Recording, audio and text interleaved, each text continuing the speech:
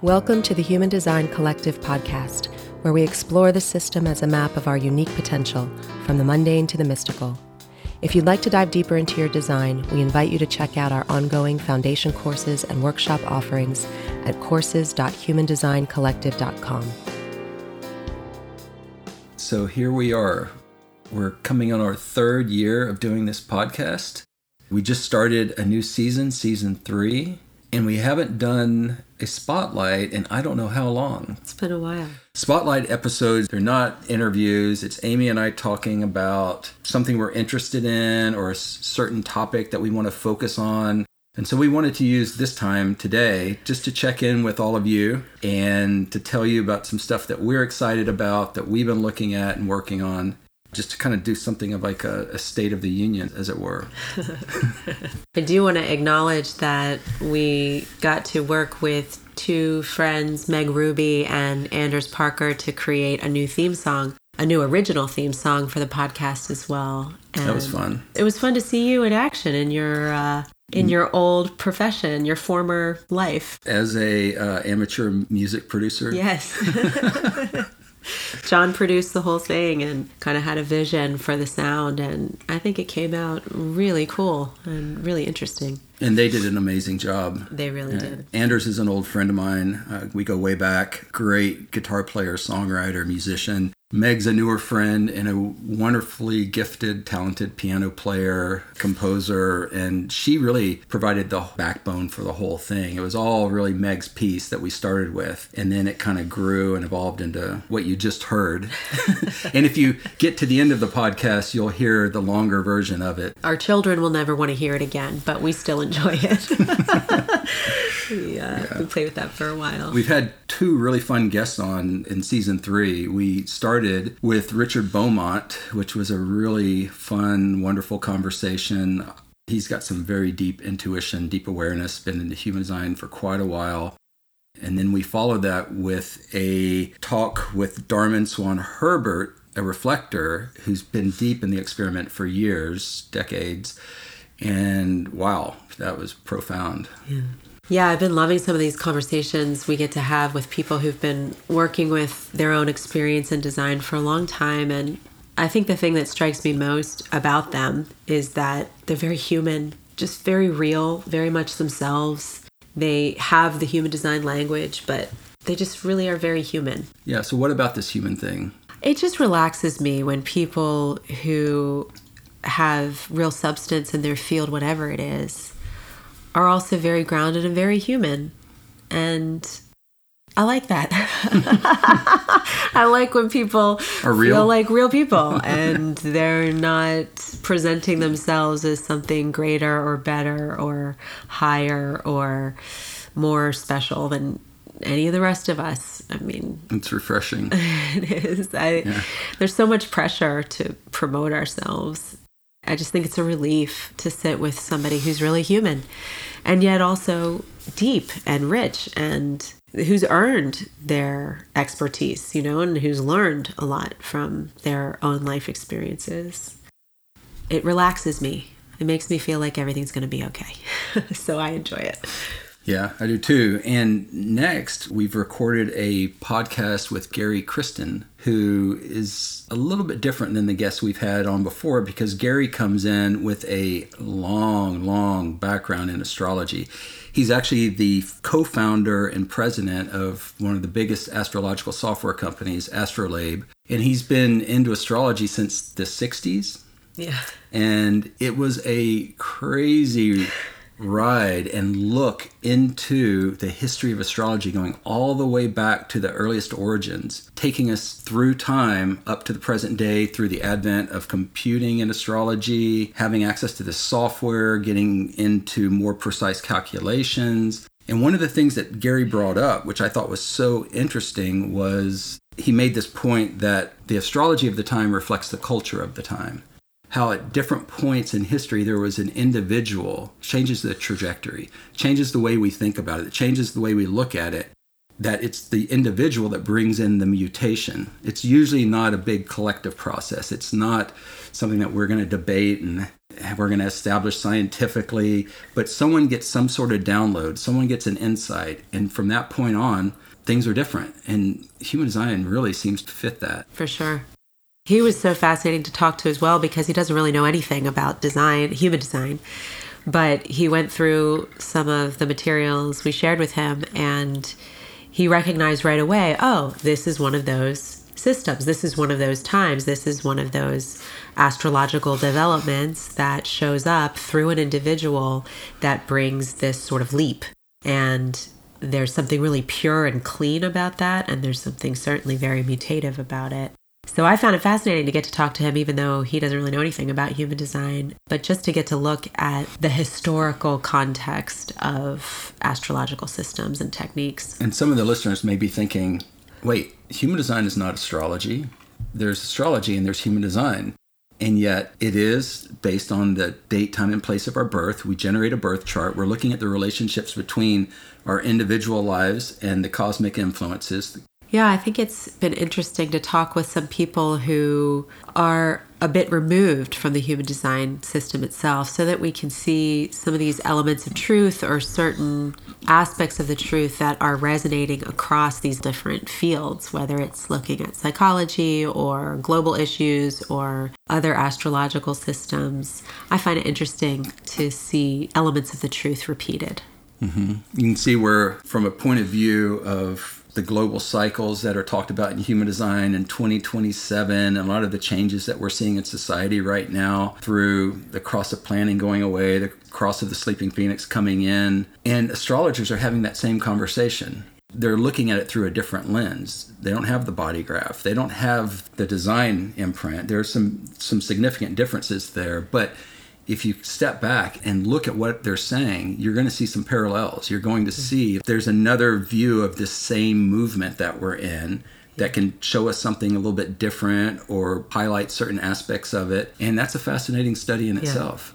I found it really fascinating to come across a Vedic astrologer or a card reader and have them describe something to me. And when there's truth in it, I can name the exact activation in my human design chart that is basically saying the same thing. And I just always enjoy that so much. I just find that so fun. You can get to some of these same truths in different ways. I certainly see that human design is the most efficient. It seems to me to be the most essentialist and efficient. That's my system of choice. But I love getting to see that, oh, you can get to this 5 different ways and the truth is still the truth. Yeah, and reality is multidimensional. Depending on what lens you pick up, what frame of reference you're using, you're going to see something different, but you're still looking at the same fundamental underlying reality, the reality of our experience of being human on this planet at this time, and still looking at this relationship we have with these forces outside of ourselves. Yes, we intend to continue bringing in experts in the human design realm, and who knows, maybe we'll continue to bring in a few people here and there in some other fields to help give us a sense of context for the knowledge. Amy and I have also been going down our own personal rabbit hole, I guess, where we started watching a lot of these cult documentaries that are coming out. They seem to be really plentiful lately. Yeah, there's more than a few online on the streaming services, Netflix. And so we started studying that and looking at it through the lens of design, looking for patterns, trying to kind of have a frame of reference there of what is this movement? What are people looking for? How do these things come together? How do these type of situations set up? Is there benefit to them? Are there problems with this? And hopefully looking at it with some degree of objectivity and neutrality to see it for what it is.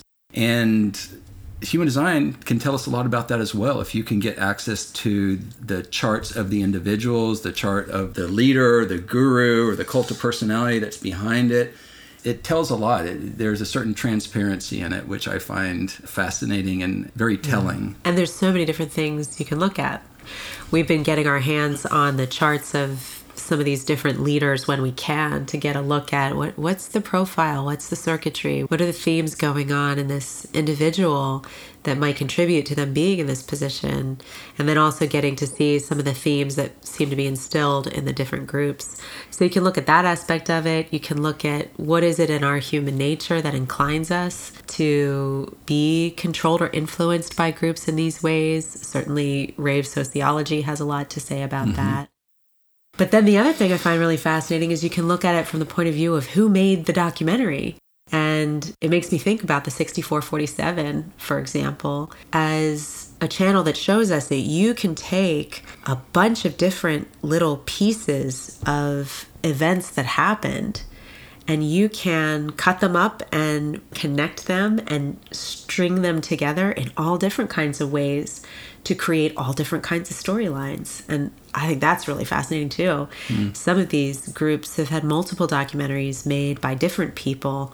You can't assume that a documentary is a neutral representation of what happened. It's certainly not. Someone has to intentionally put together every little sequence, every little clip, every little bit of voice and video, and has to string it together in a very particular way. And that's always going to be designed to tell a certain kind of story. It's fascinating, right? Yeah, it is. So I know you're a fan of cults, John, and being told what to do. Oh, am I? What do these dynamics bring up for you? Well, the 2551 loves being told what to do. If you look at it from that point of view, and the 2551 as an individual channel in the ego and its relationship to the tribe, it's a frequency that doesn't always work in that situation. And yet you'll see that there are certain leaders, certain gurus, or people who are 2551s in these positions, which is kind of interesting. What it really brings up for me is this question of individual sovereignty. And I think that gets to the heart of it in a way. What human design is offering us when we speak to something like inner authority is that we each know and have a point of reference within ourselves, either through our process, through our intuition, our instinct, through our response, through whatever our authority is. We have a way of checking in with ourselves and owning what is correct for us and operating from that place. That is one of the key things that comes up for me watching all of these shows and these documentaries, is when that is overridden, or the person is told your response here or your sense of what's going on here is not correct. That you're either limiting yourself, or that's self-sabotaging behavior, or You're undermining the group goal. Right, and you actually need this, that you don't know what's good for you. That's a line that gets crossed. I think if people want to go into whatever experience, have whatever experience they want, that's fine. There's room for that, and that's life. But being told that someone else's perception of reality overrides your reality, and this is something we got into quite deep in our conversation with Darman in the last podcast. It really comes back to owning our perception and our experience and getting to know ourselves through how we're interfacing with life. The other thing that comes up is this question of transparency, or as you've said in the past, informed consent. Can you speak to that, say more about that? Yeah, it's difficult to consent to things that aren't revealed to us. So transparency ideally puts everything on the table so that we know what we're agreeing to. But you can see in some of these dynamics, there are all kinds of bargains that get made without a whole lot of information about where the train is going. I think it's easy to look at some of these situations from the outside and think, how could these people get themselves in this situation? Or how do people fall for this? And I think it shows that it's something that happens progressively and over time, and it can be very confusing. It feels very abstract process to me in a way. It's like it includes the highest highs and the lowest lows of the human experience often. And a lot of times these groups are driven by extreme experiences, extreme emotions, extreme energies. So they go up and they go down, and it can make it really confusing. I'd imagine some people come out of these experiences saying some of those things were the best things that ever happened to me. Some of the most loving or fascinating or fulfilling experiences I've ever had, and some of them were the most tragic, most awful, most damaging. I don't know, on some level, maybe it's a kind of hyper-concentrated microcosm of what happens to us as human beings under the forces of conditioning when we aren't clear about ourselves or when we're still learning about how to have personal sovereignty. The way I hold human design, the way I look at it and my relationship with it is that it's something of an antidote for those type of situations, or at least it gives us something in ourselves that we can work with. It's showing what we can rely on in our own experience. We have this solid signpost, this point of reference in ourselves. If we're in alignment with that and we're honoring that and living from that place, when those type of situations come up, we can check in with ourselves. The issue seems to be when we outsource or offload our inner sense of what is correct for us to something on the outside, some sort of outer authority, which is the opposite of what human design is pointing us towards. It's giving us a picture, a map, an explanation for this is what you are. This is how your energy is designed to work. This is what you can trust. These other things are not necessarily trustworthy. This is where you can be influenced. This is where the conditioning gets in. And wow, what a gift. And yet, for as much as the map can offer us, in the end, we've got to go through that process of connecting it with our own perception, with our own awareness, with our own experience to find out how it's relevant to our sovereignty. And there's no substitute for that. There's no way to take enough classes or get enough readings to make up for a lack of substantive personal experience. That's just what it takes, I think, to have a trustworthy sense of inner authority. It takes time. It's a process. We have to discover this for ourselves. You get a foundation reading, they say, your authority is this. Trust your spleen. Trust your sacral response. If we don't know what that is in our own experience, if we don't understand what our spleen is saying or what's coming out of that point of awareness in our experience, we can only point someone in that direction as an analyst, but they're still going to have to find out for themselves. Let's say you're a third line as well. You're going to have to go out there and see what doesn't work. You're going to have to go and adapt. You're going to have to go through a process again and figure out what holds up and learn through that process. And I feel like that applies to really to all of us on a certain level, that we all have to come to our own relationship with ourselves. And human design is giving us a really amazing map and point of reference for what that looks like for the individual. And then eventually we learn to live that pretty naturally. So speaking of time, age, and experience, what's the other topic we've been chewing on these days? We've been getting these questions coming in, both in our classes and our individual sessions, about the midlife. The midlife being this period that we all enter into roughly from the age of 40 to 50. This is something that Amy and I have personally been working through in our lives, being the age we are, where we're coming through in the middle and coming out the other end of that process. And we've been looking at all the patterns. We've been looking at the thematics that are associated with that time of life. There's the Uranus opposition, which roughly happens at 42 for all of us.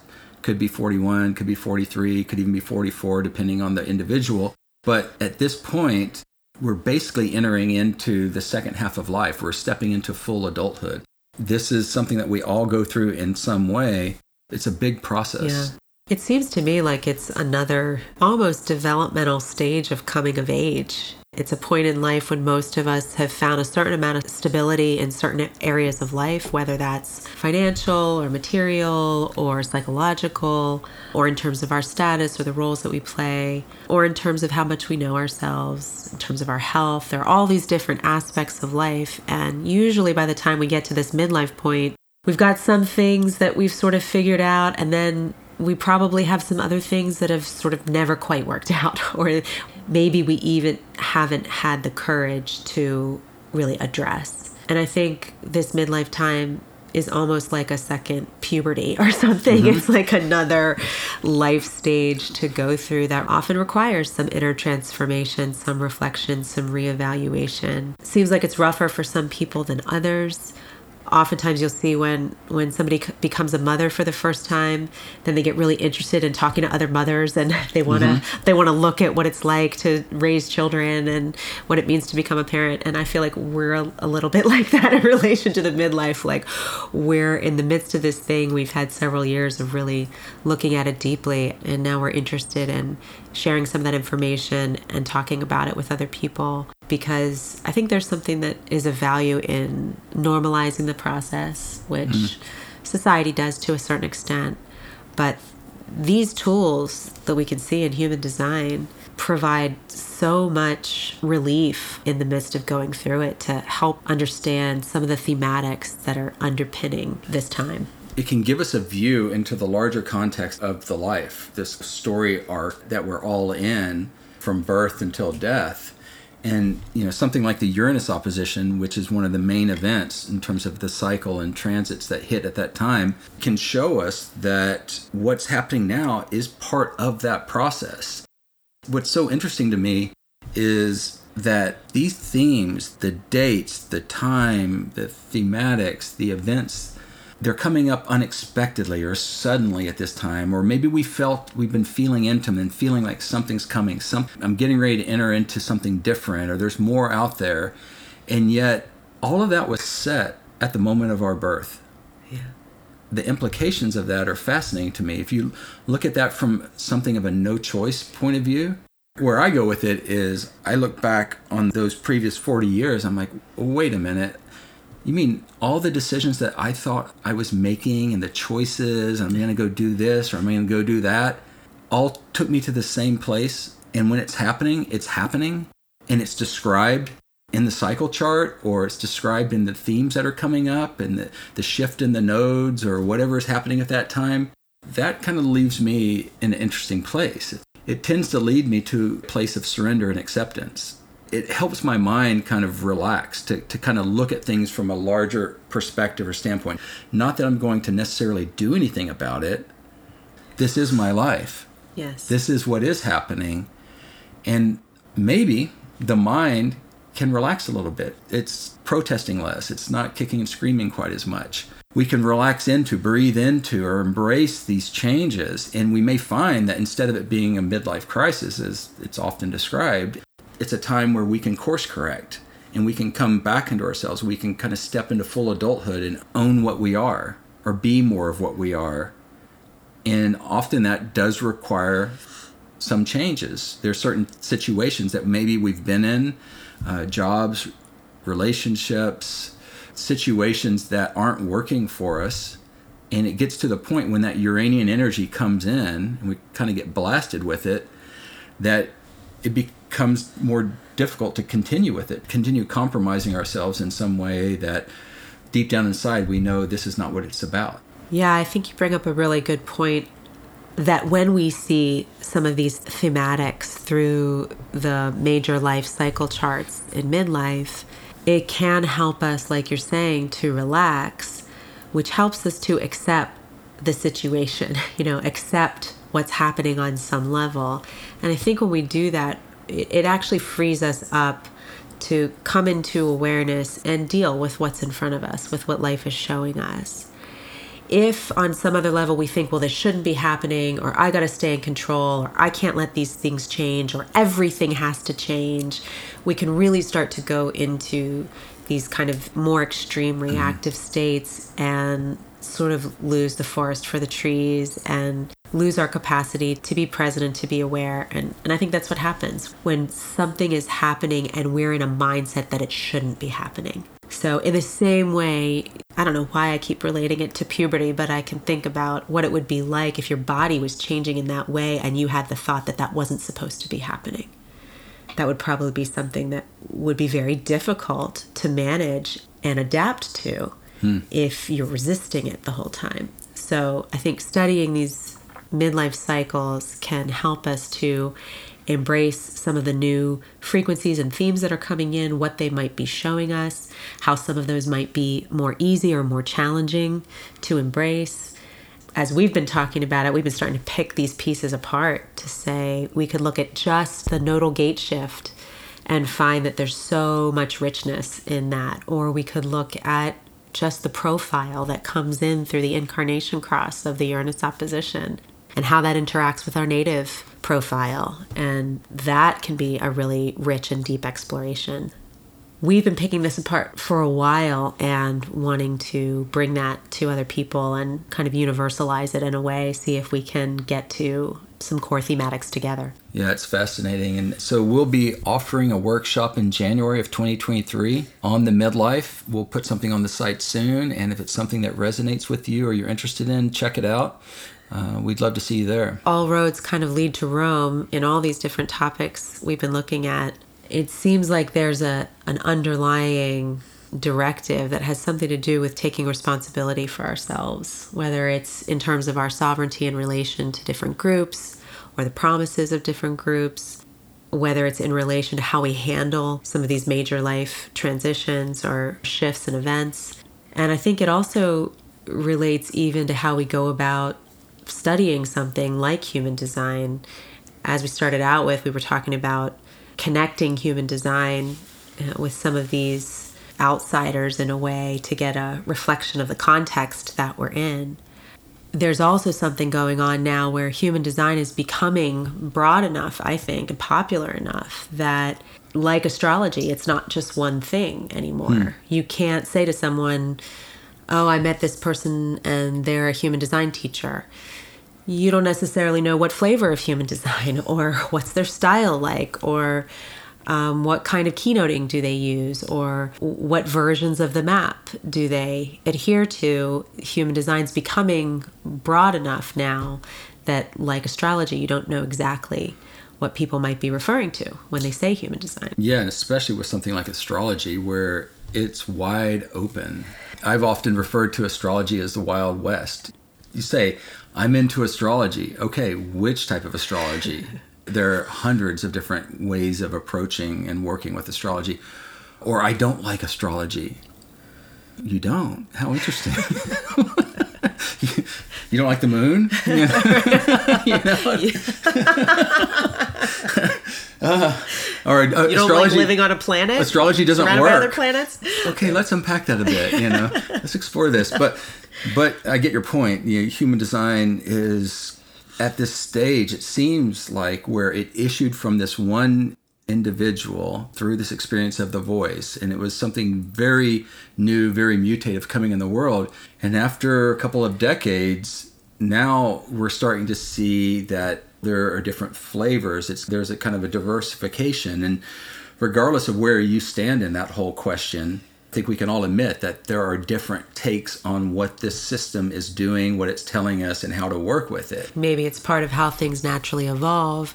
Maybe it's also part of the differentiation process. In all these realms, I think so much of this is just about 2027, and it's about the fact that we don't have a whole lot of stable identifications anymore that we can hold on to in the same way that people used to. It's requiring of all of us that we take a lot more individual responsibility for ourselves to be able to evaluate, well, human design, maybe what kind of human design, with who? Who do I resonate with? Astrology, maybe. Which technique? Which school of thought?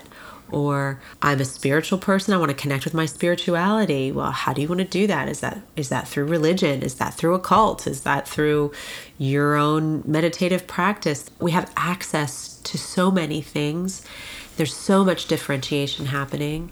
And maybe a lot of it's pointing to what Ross suggested about this time as well, which is that we'd find ourselves more and more attracted to resonance and likeness. And we're seeing that too. Mm-hmm. People are starting to gather, even in human design alone, how many groups there are, on Facebook, on social media, for every little tiny aspect of design, that people are gathering around those things that they have resonance with. And you see it in all realms of life. People who are part of a white Tesla owner group or whatever their interest is. I think we're seeing the personal responsibility that's needed and also the resonance that's increasing in terms of what we're attracted to. Yeah, that's what I'm seeing, is that there's this movement towards similarity. There's a resonance towards a frequency that you like to take in, or that you feel connected with, or that you can hear from. That's this idea of the fractal in human design, how the transmission can come through, who can hear you, and what you can take in. I feel like that's another really helpful point of reference for us moving forward, is to trust that in ourselves, to trust that through our inner authority, to trust it through our own inner sense of being self-possessed in a way of, this is what's coming up in me. This is my response. This is my hit on that. I've come to a point of clarity, and this is what works for me. There are a lot of options out there. There are a lot of people promoting human design services. There are different classes, there's different schools.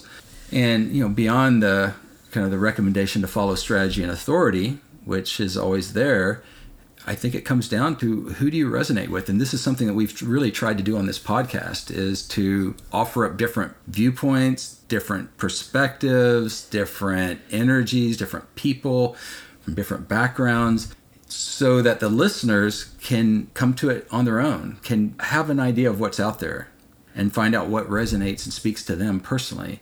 And I think that's something that we're going to need going forward. Yeah, I agree. We could probably go on for a while longer, but maybe this is a good time to wrap up.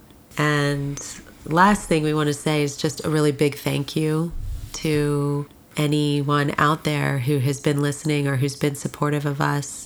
We really appreciate the comments that have come in, whether it's just a recognition of what we're doing, or a suggestion about other topics or guests we could explore. We really recognize that it takes a moment, it takes energy, and we don't take for granted that someone has made an effort to reach out to us. So thank you for listening. Thank you for your recognition. Thank you for your encouragement. Yeah, we really do appreciate the kind words, the feedback, the support, even some of the suggestions we've gotten for the podcast. And we'll often follow up on those, or really take them into consideration. But it means a lot to have the support that we do. We've had a lot of fun doing this, and we're looking forward to seeing what happens in 2023. And we're coming up on the Rave New Year on January 21st, 22nd. So a new cycle for all of us. So thank you to all of our listeners, and we really appreciate it.